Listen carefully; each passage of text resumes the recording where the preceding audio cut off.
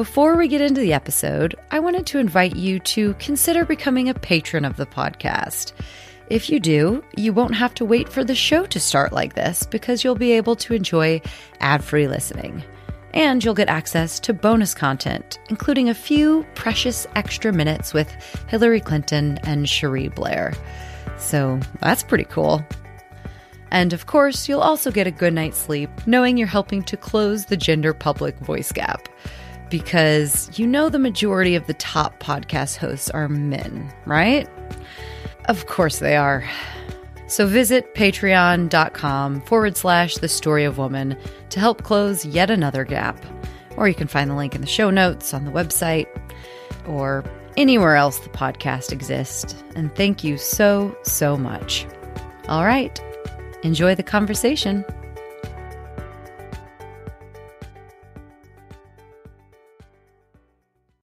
It's a mixed story, and we can't ever deny the progress because we have to keep building on it. We have to keep lifting it up. We have to make sure that people know it's possible, but we have to go at that with our eyes wide open. I am very convinced about the strength of women and their power. And a lot of this is about the fear, if you like, of the power of women. And therefore, I think it's really important that women take back their power. Hello and welcome to Season 2 of The Story of Woman.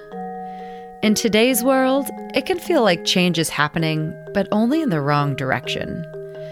While we agree there's still a lot of work to do, we're reframing that story. I'm your host, Anna Stecklein, and each episode of this season, I'll be exploring how women make change happen from those at the top helping to drive it. We'll look at where we are in this long march to equality, what lies ahead, and how important you are in the fight. This isn't a story of a world that's doomed to oppress women forever. This is a story of an opportunity to grow stronger than ever before, exactly as womankind has always done. Hello, hello, hello. Welcome back. Or if you're new here, welcome. I am so happy you're here and you've picked a really great episode to start because today I speak with Hillary Rodham Clinton and Cherie Blair. I know, I can't believe it either. Even though Hillary and Cherie are longtime friends, this was actually the first joint podcast interview they had ever done, which is pretty cool. That's pretty cool. And unlike most of my interviews, we got to do this one in person. I'm going to resist going on a tangent about what it was like to be in the room with these historic figures because I want to get into our conversation.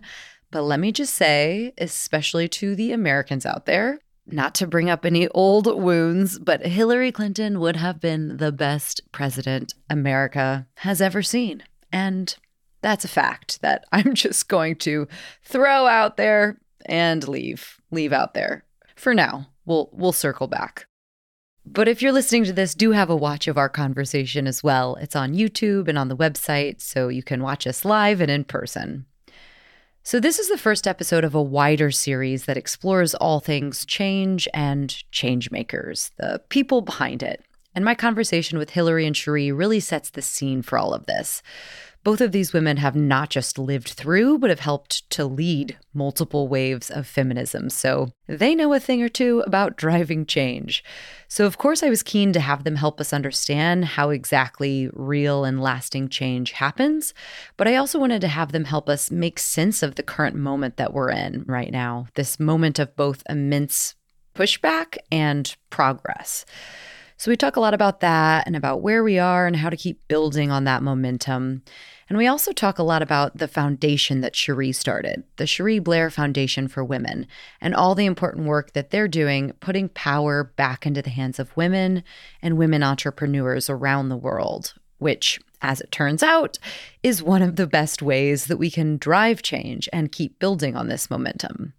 And while there's so much evidence supporting the importance of putting power back into the hands of women, we also get into the many barriers that hold women back from this power, like the deeply ingrained but widely pervasive stereotypes that we have about women. You know the ones. He's assertive. Yeah, we like that. But she's a little too aggressive for me. Yeah, I think she's coming off a bit aggressive. And get ready, because we actually hear Hillary roleplay this exact scenario. And if there's anybody in the world that knows what it's like to be stereotyped with a gendered adjective, it's Hillary Clinton. Which brings me to the last key point we discussed today.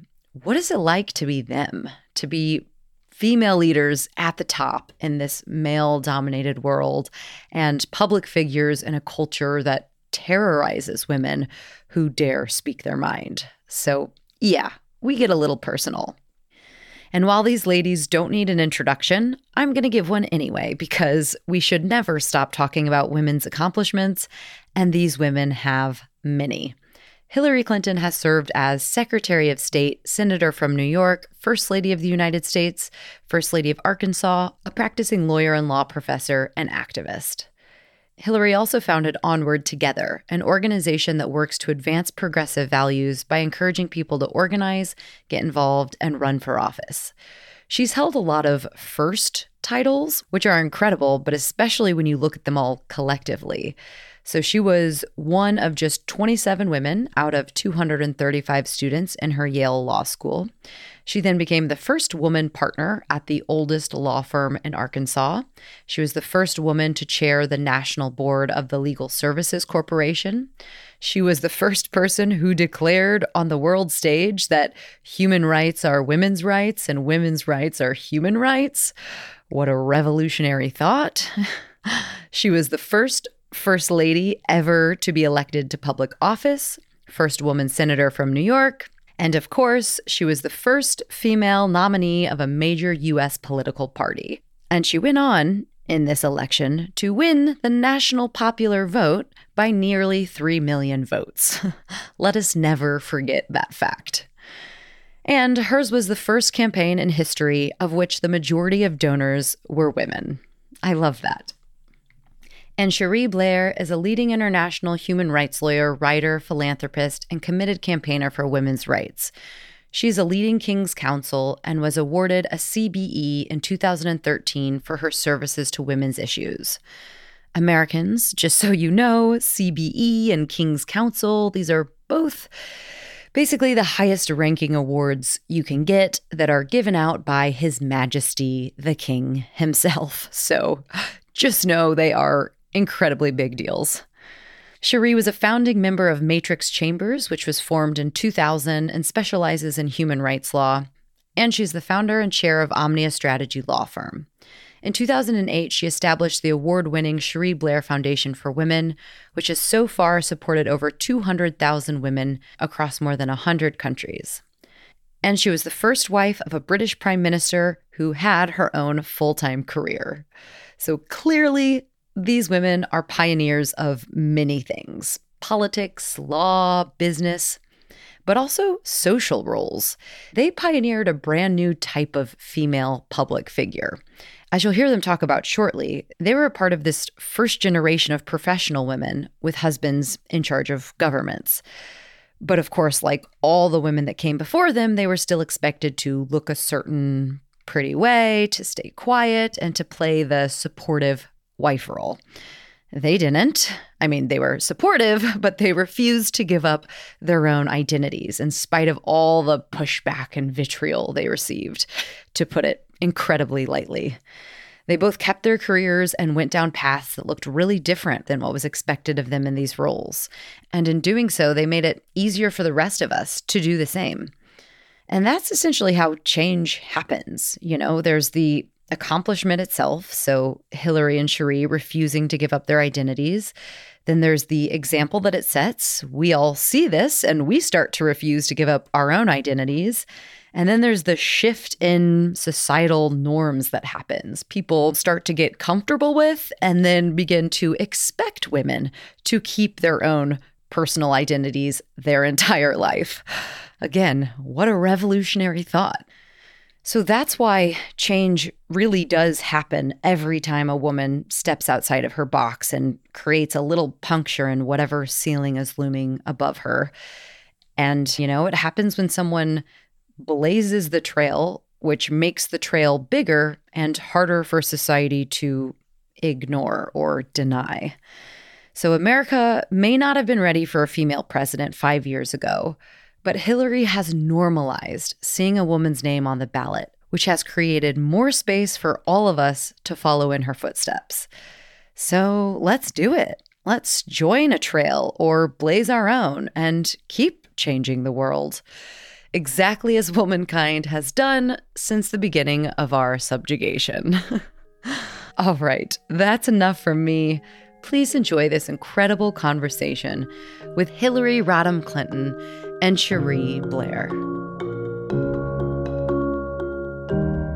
Well, it is the absolute honor of a lifetime to be sat here with two of some of the most historic and important women of our time, Cherie Blair, CBE, KC, and Secretary Hillary Rodham Clinton.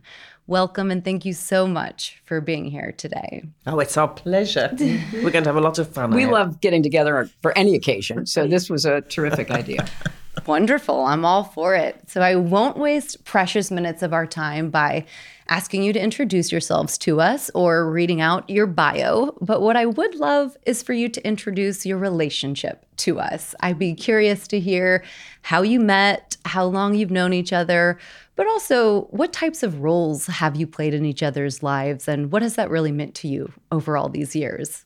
I suppose we met through politics. We did, through our husbands. Yes, and through our husbands. That's a terrible cliche, isn't it? Yeah, it is. It is. But I think that is how we... In the 90s. In the 90s. Probably... When you were First Lady. Right, mid-90s. Yeah. Mm-hmm. And my husband had just become leader of the opposition. And I know, it's one of those memories where I met Tony right after he became leader of the opposition. He came to Washington, and we had mutual friends who had a reception for him. And one of the very first things he said to me was, "Oh, you have to meet my wife, Cherie. You and she have so much in common."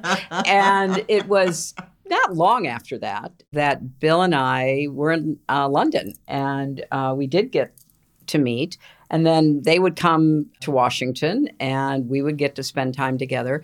But we did have a lot in common. She's actually a practicing lawyer. I'm a recovering lawyer, but we both... You never really recover. You never recover. It's a lifelong effort.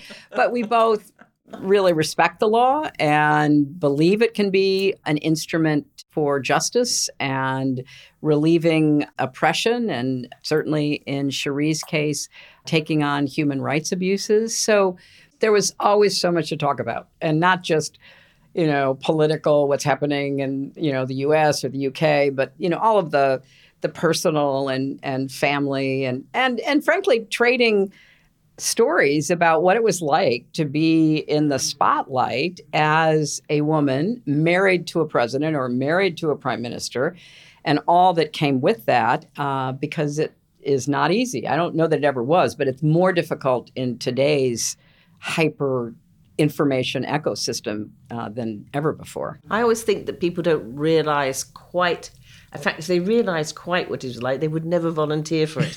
You always think, well, it can't be that difficult. And by the time you realize it really is that difficult, it's too late. It is. But I remember shortly after that, we came to Washington, and you took me around and you showed me all the things that you were doing to give me some ideas about what we might be able to do. Because you suddenly are in a position, not of power, but a position of influence. And, what do you want to do with that? How can you try and make a contribution without meddling in things that the political things, which you should only meddle in if you're actually an elected politician. Or asked. Or asked, of course. But and it's that, true. You gave me a lot of good advice about that. We were in, if not the first, certainly close to the first generation of professional women whose husbands ended up, in charge of governments. And up until then, there had been a kind of expectation that there was a role to be filled, and it was largely to be seen but not heard, and not to do anything independently. And I remember I was very impressed how you really were determined to keep doing what you'd spent a lifetime preparing to do, which was to represent clients, stand up and speak out. And it was really brave, Cherie. Very difficult, but brave. Well, the thing about it was, I always thought, and when I went into Downing Street, there had been always this assumption, as you say, seen and not heard. Later on, I spoke to Mary Wilson, whose husband, Harold Wilson, had been Prime Minister in the 60s and 70s. And she said, at some points I used to think, why don't you just get a cardboard cutout of me and just stick it in the corner, because she felt so frustrated that was literally what was expected of her. I was very conscious that however typical that might have been in the past, in 1997, a vast majority of British women actually did work, even when they had families and children, because they, for various reasons, they both wanted to and also often had to. Right. And therefore, this idea that the wife of the Prime Minister had nothing else to do with her time and look after him, as opposed to perhaps having other ambitions and ideas, was very old-fashioned. It was, but it was a deeply embedded stereotype, and particularly difficult for the press, especially what we might consider the tabloid press or the right-wing press, to accept that. And so in addition to all the other reasons why they might be looking to be critical, the idea that you would speak out or you would have responsibilities or in your case even try to continue your profession was just viewed as some kind of terrible breach of protocol and tradition that had to be punished at every turn. Well, I think that idea of stereotypes about women is very much a recurring theme, isn't it, in when we talk about women across the world.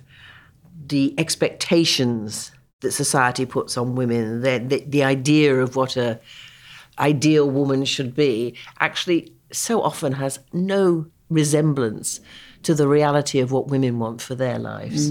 And we certainly, in the work that I do now with women entrepreneurs, they so often tell us about stereotypes being a huge barrier to them being able to do what they want to do. Well, I think that's why what you're doing is so important, because there is a expectation in some parts of the world, let's say the more advanced economies, that, and I'll speak for my country particularly, that it's really fine if you want to go work and have a profession. Good for you. But you still have to do everything else. And we're going to make it as hard as possible.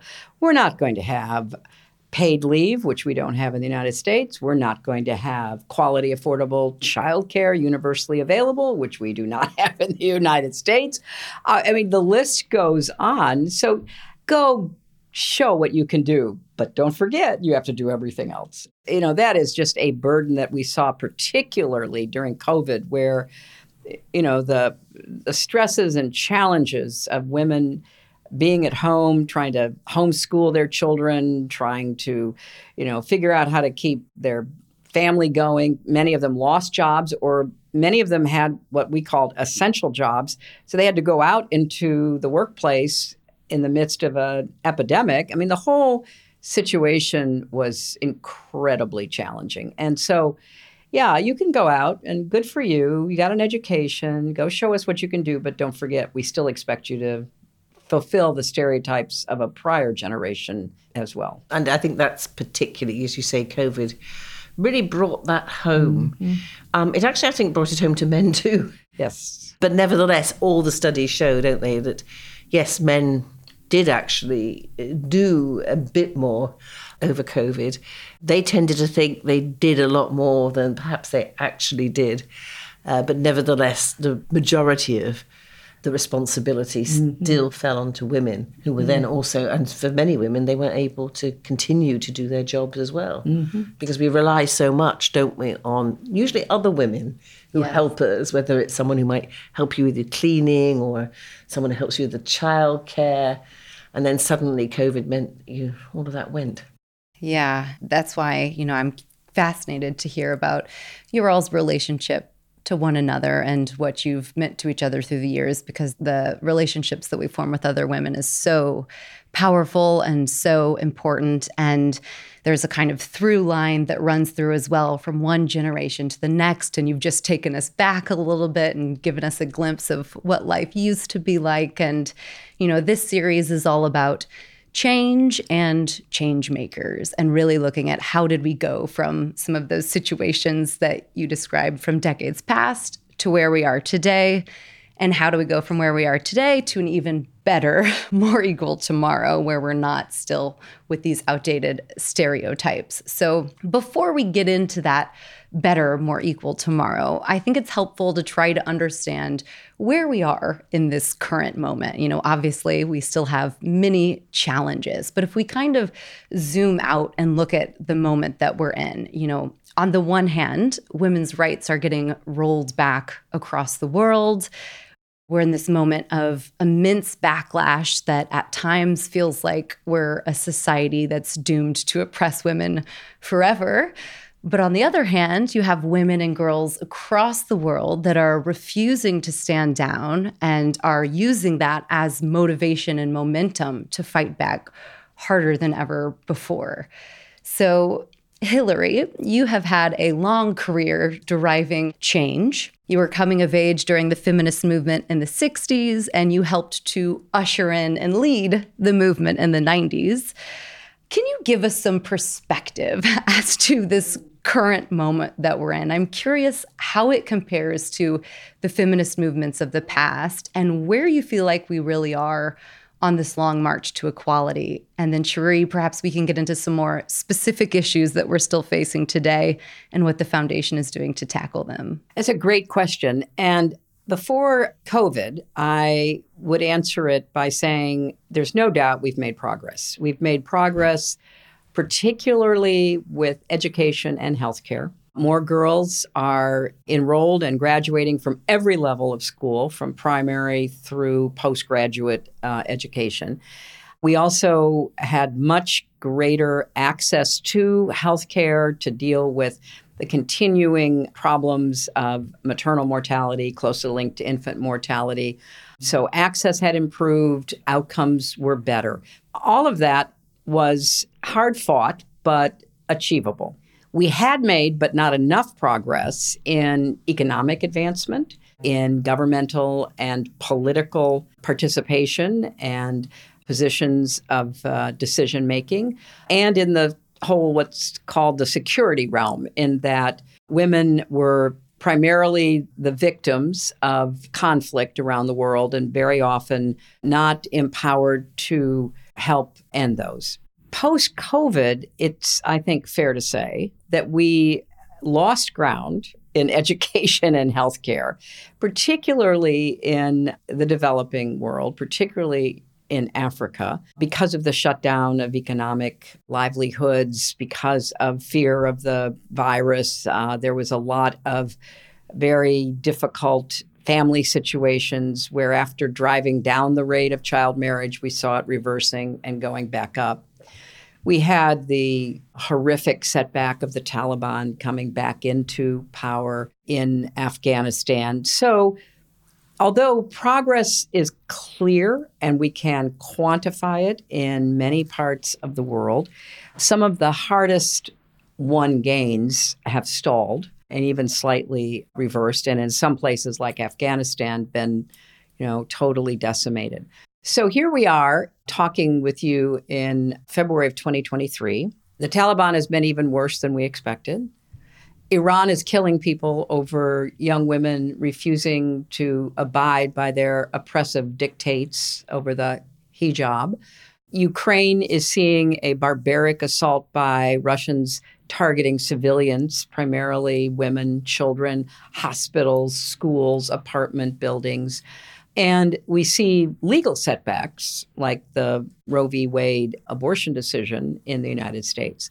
Added to that is a new element, which we're still trying to understand and deal with, and that is the extraordinarily high level of sexism and misogyny on social media and the targeting of women in public life I was in Northeast England. I was up in Newcastle and Durham last summer with our mutual friend, David Miliband, speaking in his old constituency. And I met with a group of elected women, some in Parliament, some local elected officials, all from Labour, because that was, David's home as well as Tony's. The number one thing they wanted to talk about was the fear they now feel being in public life. And it's not only, but certainly highly influenced by the murder of Joe Cox. But it is the online abuse that is never ending. And, I think Cherie and I come in for our fair share of that level of abuse over the years from the so-called press, but also online. That is a deliberate effort to try to shrink the public space for women, and particularly for young women. Who do you think you are getting out there and speaking out, taking unpopular positions, standing up for women's reproductive rights or the rights of minorities and indigenous people and so much else? So it's a mixed story, and we can't ever deny the progress because we have to keep building on it. We have to keep lifting it up. We have to make sure that people know it's possible.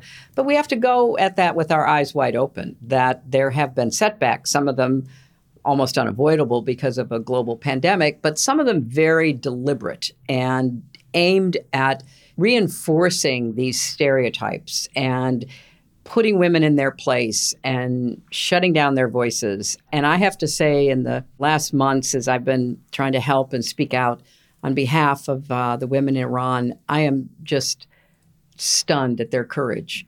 And to think about what they're being courageous about, showing their hair. I mean, it is just astonishing. I mean, if you don't want to show your hair, that's your choice. But if you want to show your hair, and as someone who's had a lot of hair issues in my life, some days I want to show it and some days I don't, that should be your choice. But a government is telling them no, they have to fit into a certain category. And we've also seen, back in my country, states trying to tell women what they have to wear if they're in public life. There's now dress codes being reintroduced.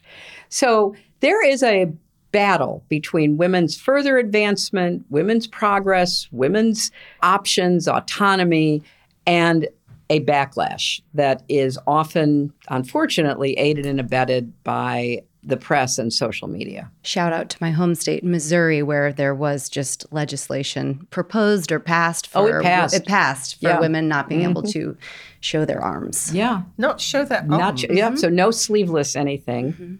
And not only that. What's the problem with women's arms? It's the first step on the road to perdition. Those poor men, they can't control themselves if they see an arm. I mean, God forbid. And they're supposed to wear big, blocky blazers. I mean, it's not just don't show your arms, wear a blazer. So you can't wear a form-fitting dress without a blazer over cover it up. Yeah.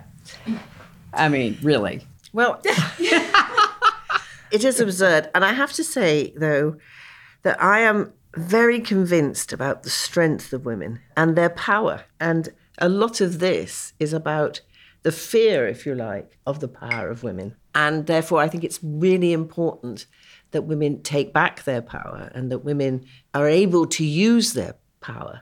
And we see that, don't we? As you say, those women in Iran, they know they may well, at best, suffer terrible beatings and at worst could even be executed. But they still have decided they have to stand up and fight for what they believe in. To my mind, I agree with you about the changes we've seen in education and health.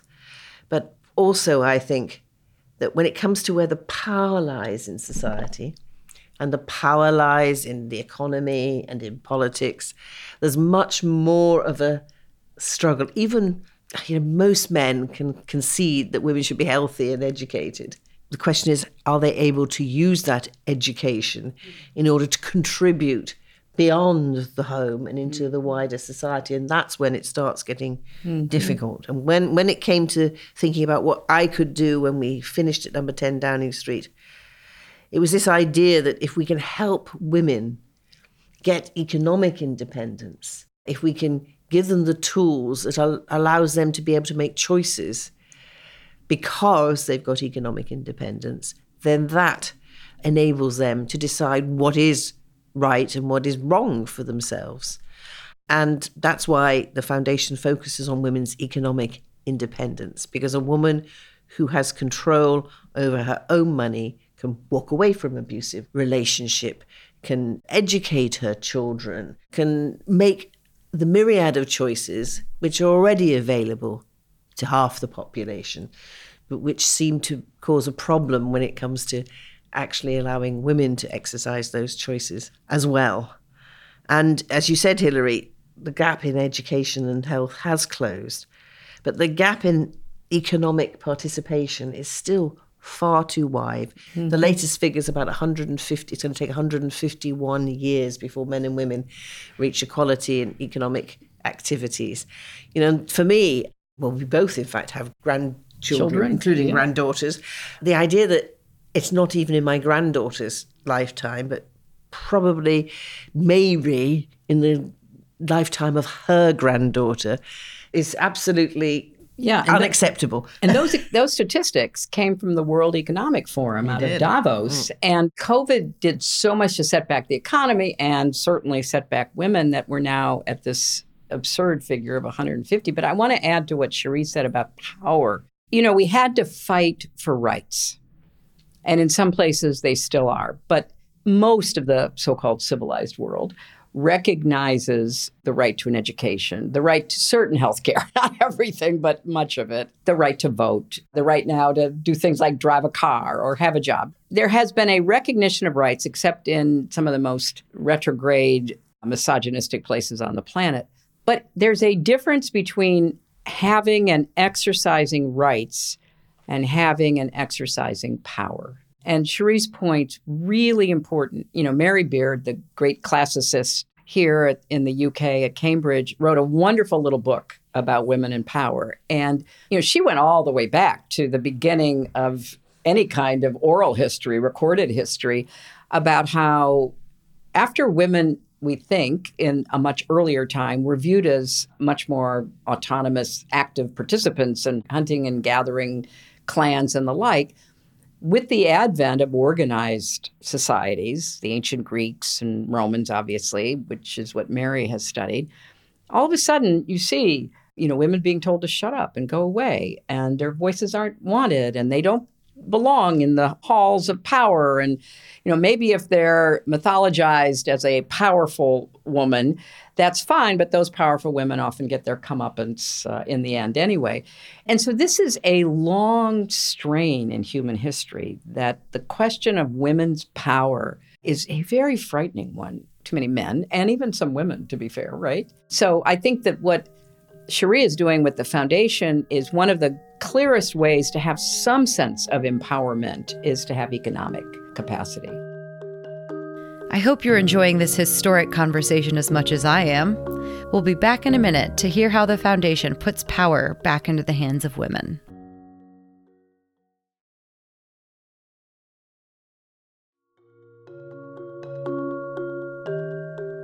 I would love to hear you elaborate on that, on what putting power back into the hands of women does. I've heard you talk and write about the kind of ripple effect that occurs and what change actually looks like when you do start to put that power back into the hands of women. Well, I think one of the things we can say is actually, if you're just asking about sustainable development goals, how is the world progressing? You know, it doesn't make sense to ignore the skills and talents and contribution of 50% of the society. And yet, that's what we're doing. I mean, so for example, the UNDP estimates that in sub-Saharan Africa, they're losing nearly $100 billion a year simply because of the gender gap in the labour market. Imagine what you could do with those $100 billion, particularly when you think that that's in the hands of women, because what tends to happen, all the evidence shows that if women have and run successful businesses, get their own money, they're much more likely to put that back into their families and their local communities, and less so on themselves. So it's a really win-win. And I think, Hilary, at one point you said it's a bit like saying that you can fly a twin-engine plane, but you're going to do it with just one engine operating. And I think you said you can get there, but you can get there so much better and safer and quicker if you use both engines. And we literally are not using both engines.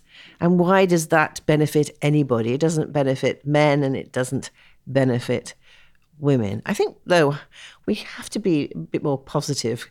There are plenty of men who do actually acknowledge that and who do work to make opportunities available to women, to encourage women to come on. And I think both of us in our lifetime often found it, because there weren't any women in things we were doing, that it was men who recognized that. And I think it's a cliche, but there's something in it, that fathers of daughters do tend to think about what's life going to be like for my little girl when she grows up. And though they may never have thought, what's life been like for my wife? Because that's just, but my daughter, on the other hand, should not have to go through those things. So it makes sense to everybody to allow women to put their talents to the use of the wider society. The trouble is, it's not as easy as saying, oh, here you are, well, you can work, so get on and do it. Because of all the sort of hidden barriers to women coming into the workforce. And so we focus the work in the foundation in the practical help and assistance to women to overcome some of those barriers. The first one, for example, is just simple training. Doing business isn't necessarily, just because you're good at something, you could be a fantastic jeweler, doesn't mean you necessarily can work out how to make that talent in jewelry into a business. So business skills and development, women often haven't had the same standard of education, or if they have, they've had to drop out of education, either because the family only has a limited amount of money and so educates the boys, or because they get pregnant or they get married. So we focus a lot on skills and business training, but you can only do that in a holistic way. You have to understand the context in which women entrepreneurs are working. And that context includes things like the stereotypical idea that women, I find this astonishing, but so many of the women that we work with tell us this is the number one issue about them getting access to finance, money to grow and expand their business. And people literally say women aren't good with money. Women are a bigger risk if we lend them some money, if you're a bank, or if we invest in them, if you're an investor. And I don't know who they think has been managing their household finances for, literally hundreds of years. It is quite extraordinary. And it's just this sexist assumption that women don't do these things, that women are, it's actually not true. All the evidence shows time and time again that actually it's a better bet. Women are more conscientious about paying back their loans. And yet, you find women, smaller sums of money can be available to women for smaller businesses. But I was very aware when I was meeting and talking with women and when I was thinking about what I was doing that, in the end, to make a real change, you need women to be able to do more than just a little business that brings in enough to help the family income. You want women who are going to go out there and change their communities, to change their countries and contribute to the development, not just 5 jobs, but 50, 100 jobs, women who can be role models for other women, because this is another issue. Yeah, you have a good mentorship program. We do. And if you look around and you don't see any other women doing the sort of roles that you want to do, it becomes much harder. But that's another reason to be optimistic, because when I was at university, there was 10% of us were women. Now there's 50%. I think certainly in many places in the world, women can look and see women doing jobs that perhaps 50 years ago they would have found just. I just want to add on to what Cherie was saying about, again, the stereotypes versus the evidence, because this is so maddening to people like us who've been pounding these streets trying to convince people to do things for many years now. It is absolutely true. Women are better credit risks. Yeah. Now, we're talking general, but that's what statistics are, right? I'm sure there are individual women that somebody might know that wasn't.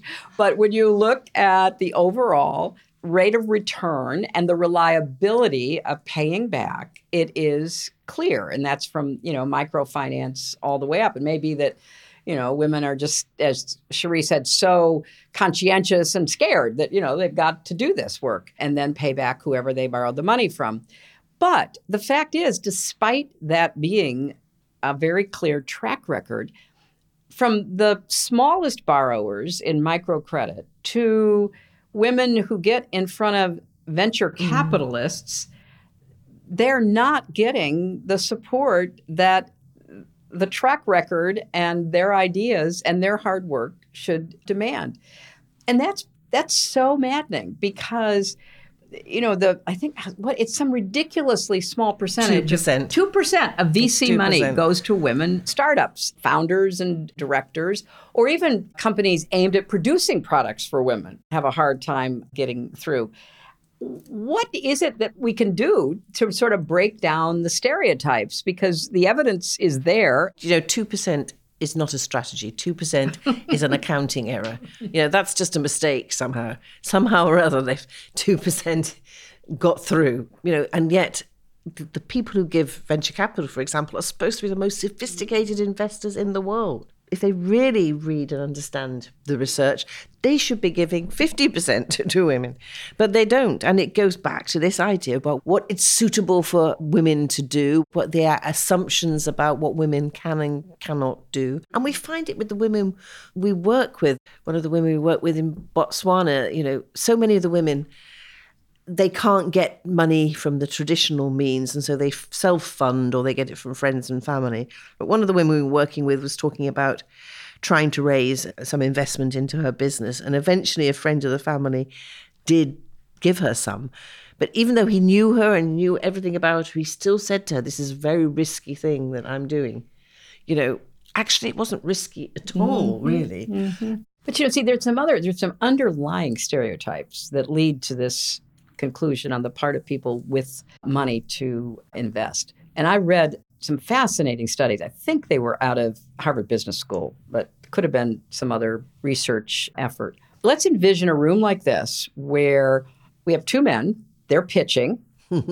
We have two women who are pitching. You all are the decision makers. The men come in and man, they sell it. And they are aggressive. Their idea is the best idea that anybody's ever brought to the table. And here's what they're going to do. And they're excited and they're really aggressive in their presentation. And they walk out of the room and the VC guys go, "Wow, I love that. That was, powerful. These people have energy." So Cherie and I walk in and we're like so excited and we're pitching and we make our case and we walk out of the room because I don't know, they were a little aggressive. I'm not sure. I think they'll put people off, So it's the kind, it's not just the stereotypical assumptions about credit. It's about women. It's about who we are, how we express ourselves, how we fit into the mental images of what a woman is supposed to be or not. And some women are really good at this. Some women are just absolutely perfect. And they're few and far between, but they're worth looking at because they have figured out how to run businesses, make money, and not be viewed as threatening. For whatever reason, usually male mentors, male partners, male, advisors, family money, whatever the combination might be. But so many other women, and I talk to particularly young women all the time, they always end up blaming themselves. And it doesn't matter whether they're in the US, UK, Botswana, Hong Kong, wherever they are. They don't see the structural, systemic impediments, the stereotypes, the mental images. And so what's wrong with me? And why can't I succeed? And why don't they like me? And, it becomes that kind of self-flagellation. And a lot of good ideas. We're so good at self-flagellating. Die. Yeah. But you see, that's why, as I said before, it has to be holistic. So when we do our training, when we provide our mentors, you have to prepare women for this because there are ways of getting around it. So it's not just about teaching about a profit and loss and EBITDA and whatever it is and all those things. It's actually about how do you overcome these assumptions? How do you come over in an interview so as to be powerful but not too powerful?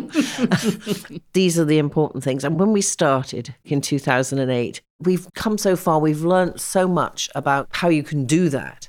And we've actually reached 230,000 women since then. I was very pleased about that. And I thought, this is good. And we've just finished. We had a 4-year campaign called the 100,000 Women campaign. Again, Hillary helped us launch it. We succeeded in reaching an additional 100,000 women. It was fantastic. But we realized 100,000 women is a drop in the ocean. We have to do more. So we've set ourselves the target to reach 1 million women by 2030, which is when the Sustainable Development Goals are supposed to be achieved.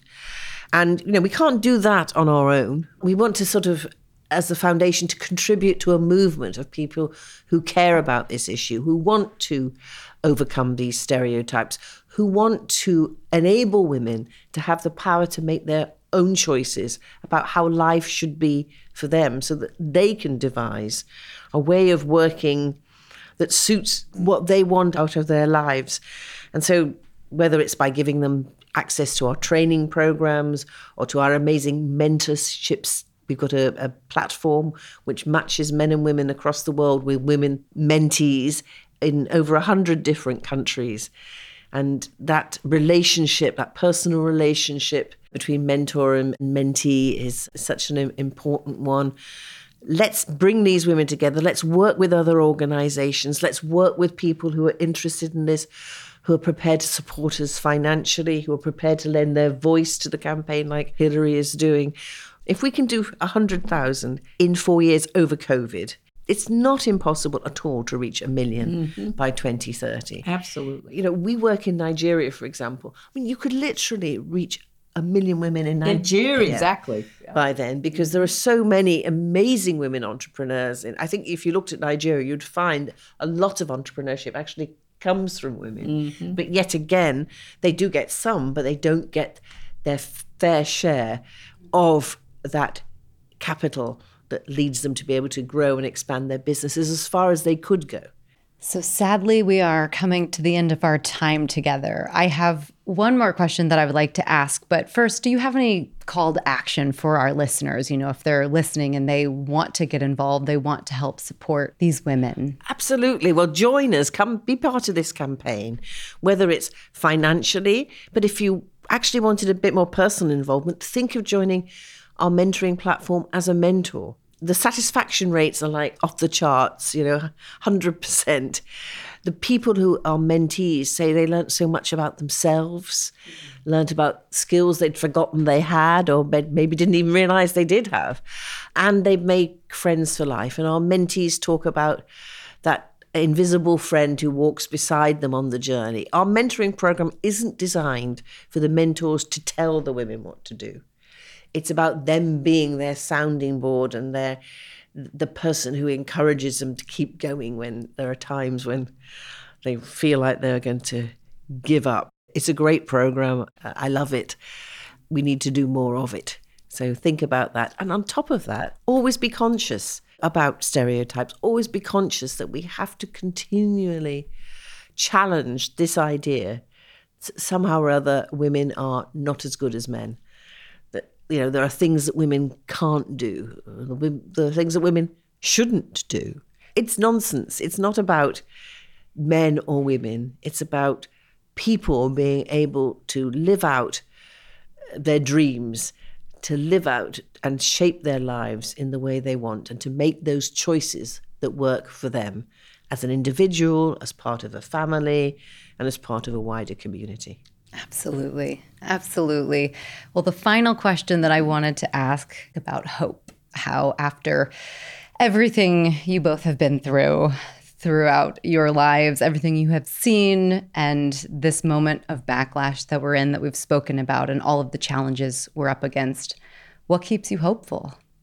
All the changes that we do see all the time. People who refuse to give up or give in, who keep going, who make a difference in their own lives or in the lives of other people. I'm so lucky because I see that on a constant basis, through my work with the Clinton Foundation and the Clinton Global Initiative. We're always, just trying to help people find partners to do as much good as they can for as many people. And it's amazing what can and does happen from that level of commitment. So I always remain hopeful. And I think from the perspective that I'm looking out at the world, yeah, there are challenges. But as I said in the very beginning, there's been a lot of progress, and we're not going to turn back. And we have to be committed to continuing that progress in all fields of human endeavor. Well, I said at the beginning, I believe in the power and the strength of women. And I think whatever may have been the case in the past, there is now such a momentum, such a number of women who now have tasted what it's like to be able to make your own choices. Mm-hmm. That some will, of course, be oppressed and crushed and fall back. But I absolutely believe that having done that, we're not going to give it up that easily. And I also believe, looking at my own sons, and my grandson's only 5, so I'm not going to count him on this, that they will actually, that there are plenty of men in this world who actually love their mothers, respect their sisters, adore their wives, are absolutely passionate about what they want for their daughters, and who actually like to have a companion, a friend, an equal in the women in their lives. Mm-hmm. Well, what a great note to end on. Cherie, Hillary, thank you so much for your time today. Thank you for everything that you've done to make the world a better place for women and girls and people of all genders. And best of luck to the foundation as you continue to empower women to change the world. Thank you. Thank you. Thanks for listening. If you enjoyed this episode and think that we need more of women's stories in the world, be sure to share with a friend. And subscribe, rate, and review on Apple, Spotify, or wherever you listen to help us beat those pesky algorithms. Follow us on socials for more content from the episodes and a look behind the scenes. And for access to bonus content and ad-free listening, consider becoming a patron of the podcast. This is the best way to help me continue to put out more and better episodes. Or you can buy me a metaphorical coffee. All of this goes directly into production costs. And in exchange, you'll receive my eternal gratitude and a good night's sleep, knowing that you are helping to finally change the story of mankind to the story of humankind. This episode was produced and hosted by me, Anna Stecklein. It was edited by Maddie Searle, with communication support by Joe Cummings. A special thanks to Amanda Brown, Kate York, and Dan Kindle for their ongoing production support and invaluable advising. Be sure to tune into the next episode of The Story of Woman, where I speak with Afghanistan's youngest ever female mayor, Zarifa Ghaffari. People were like, oh, seriously, you're a woman, you won't be able to handle. But man, why not? What I am having less than you. You are a man, that's it. That's how the Afghan society is. And I wanted to prove that, man, we are also able to handle whatever the office is and whatever the position is.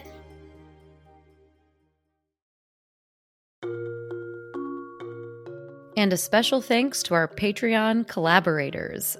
Veronica Linares from Values Leadership Consulting, transforming mindsets to put humanity and the planet at the heart of leadership. Christine Beasy from Untangle Money, creators of financial plans designed specifically for women. Dr. Julie Allig of JLA Analytics, your data's talking. Are you listening?